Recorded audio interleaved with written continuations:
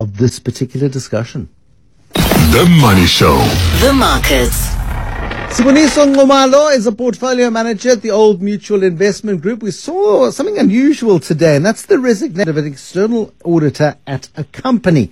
The guys who canned Lucky Star Pilchards is Oceana Group. There's been a whole bunch of shenanigans there in recent times. And now PwC, as external auditor of Oceana, says it has resigned with immediate effect. It says the relationship has become strained. PwC has said that it has flagged accounting issues that led to a delay in the publishing of company results. We've seen executives leave. We've seen suspensions. We've seen a great deal of discomfort happen at Oceana. Siboniso Ngomalo, this is never a good sign when the auditors run for the hills, as PwC has done on this particular occasion. Yes, Bruce. I mean, this is obviously deeply concerning, and every now and then the financial markets provide us a soap opera, and this one has definitely read like one. I mean, auditors, especially external auditors, are independent, and they are there to provide assurance for shareholders and investors that their accounts are above board and the company has conducted itself in a trustworthy manner. And so the idea of seeing a reputable Big Four auditor say, you know what, I'm out of here, that's not a good thing. And as you said, Bruce, there's a lot that's built up to this point. I mean, I think last year we saw the CFO, the Chief Financial Officer, suspended, and then the CEO resigned, and then we had the company secretary also left the company. We've heard some stories here in terms of the finances. PwC raised concerns about signatures on a document relating to a $4 million insurance claim that was paid out to Oceana. The auditors were concerned that this claim was recognized in the incorrect financial year.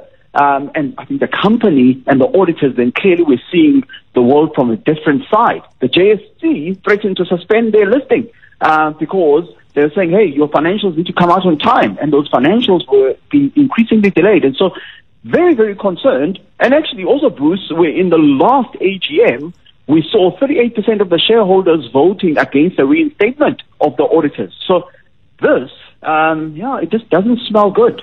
Nope, definitely smells fishy, that's for sure. MMI came out with a really strong trading update today, and that's encouraging to see.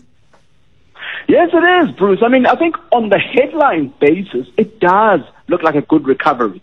So Metropolitan Momentum, we saw headline earnings up 59%, and we saw a very strong recovery. One of the things that they said, where they started talking a lot about, hey, we are seeing a normalization of COVID claims. Obviously, it's an insurance company, and in the world of COVID last year, the period that we're comparing to, they're saying, hey, we're seeing this normalizing quite a bit.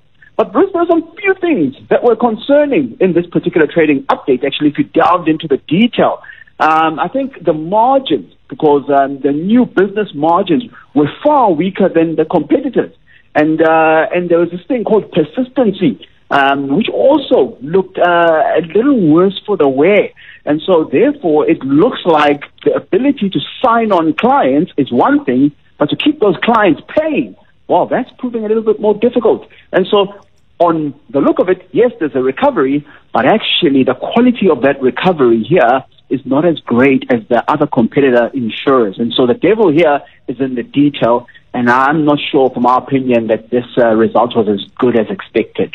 Okay, thank you for that one. And what about Bidvest? And I think Advotech also with results out today. Bidvest first, was there an update from them?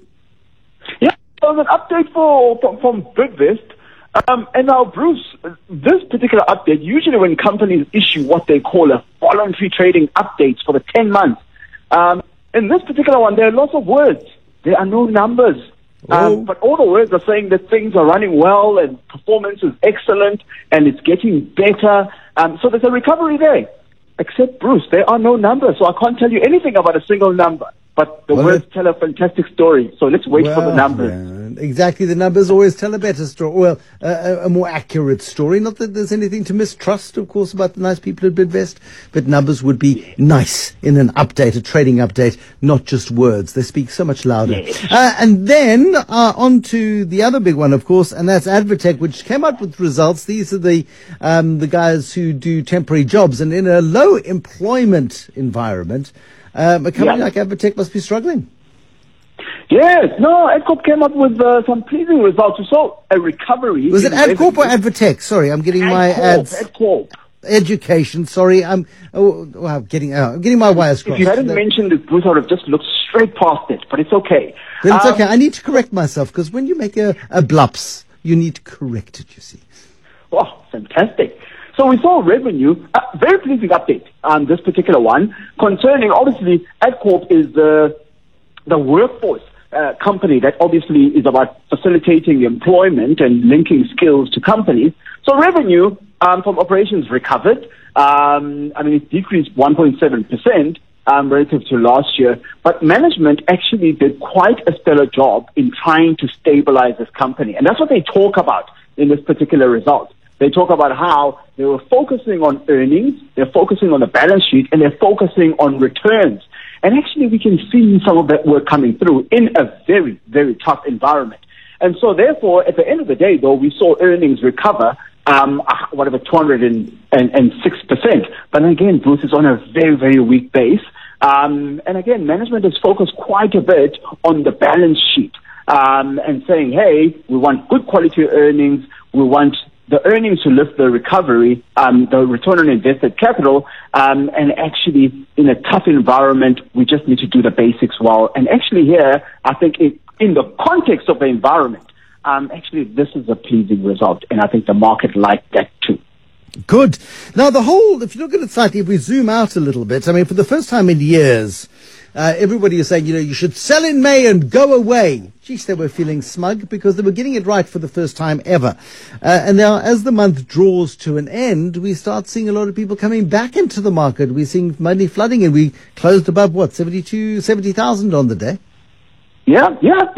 No, Bruce, it's been a fascinating month because at the end of the day, what had happened, if we go back to the start of the month, the market got spooked by the Fed raising rates, and obviously because inflation was much higher in the U.S. and in Europe than what people had anticipated.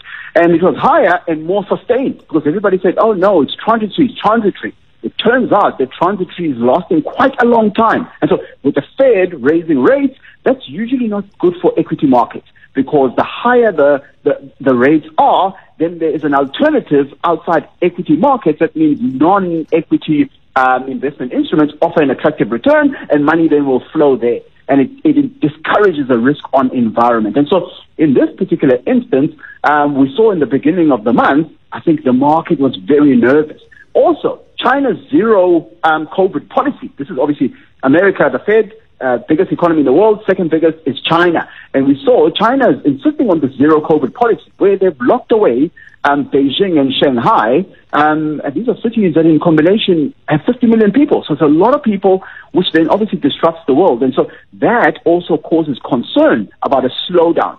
But as I think the month has progressed, with markets starting to come to grips with this, and I think the market is starting to say, hey, wait a minute, maybe this is not going to be as bad. But you know what, Bruce, there are real dangers here if you take a longer-term view. I mean, we don't invest on a month-on-month basis.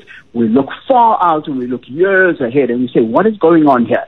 So we are acknowledging that the market actually, especially if you look at the American market, it's come off quite a bit.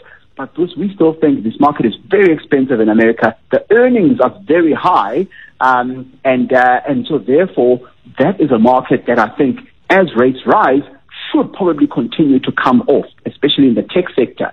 That's in America. In China, we're starting to see China now talk a lot more about some form of stimulus and easing reserve requirements and all of that. And so China, because it has intentionally slowed down its own market, and obviously locked down its biggest cities, now it's talk about opening and reopening. And then therefore for that, they're going to have to provide some form of stimulus in the market to excite the market and drive a recovery. And with that, Bruce, we're starting to see the commodities come back. The commodities are looking at this and saying, well, we like China because China consumes a lot of commodities. And whenever China stimulates, commodities tend to go with that. And so therefore, the market then, hence, we've seen such a strong recovery in the month for the commodities sectors.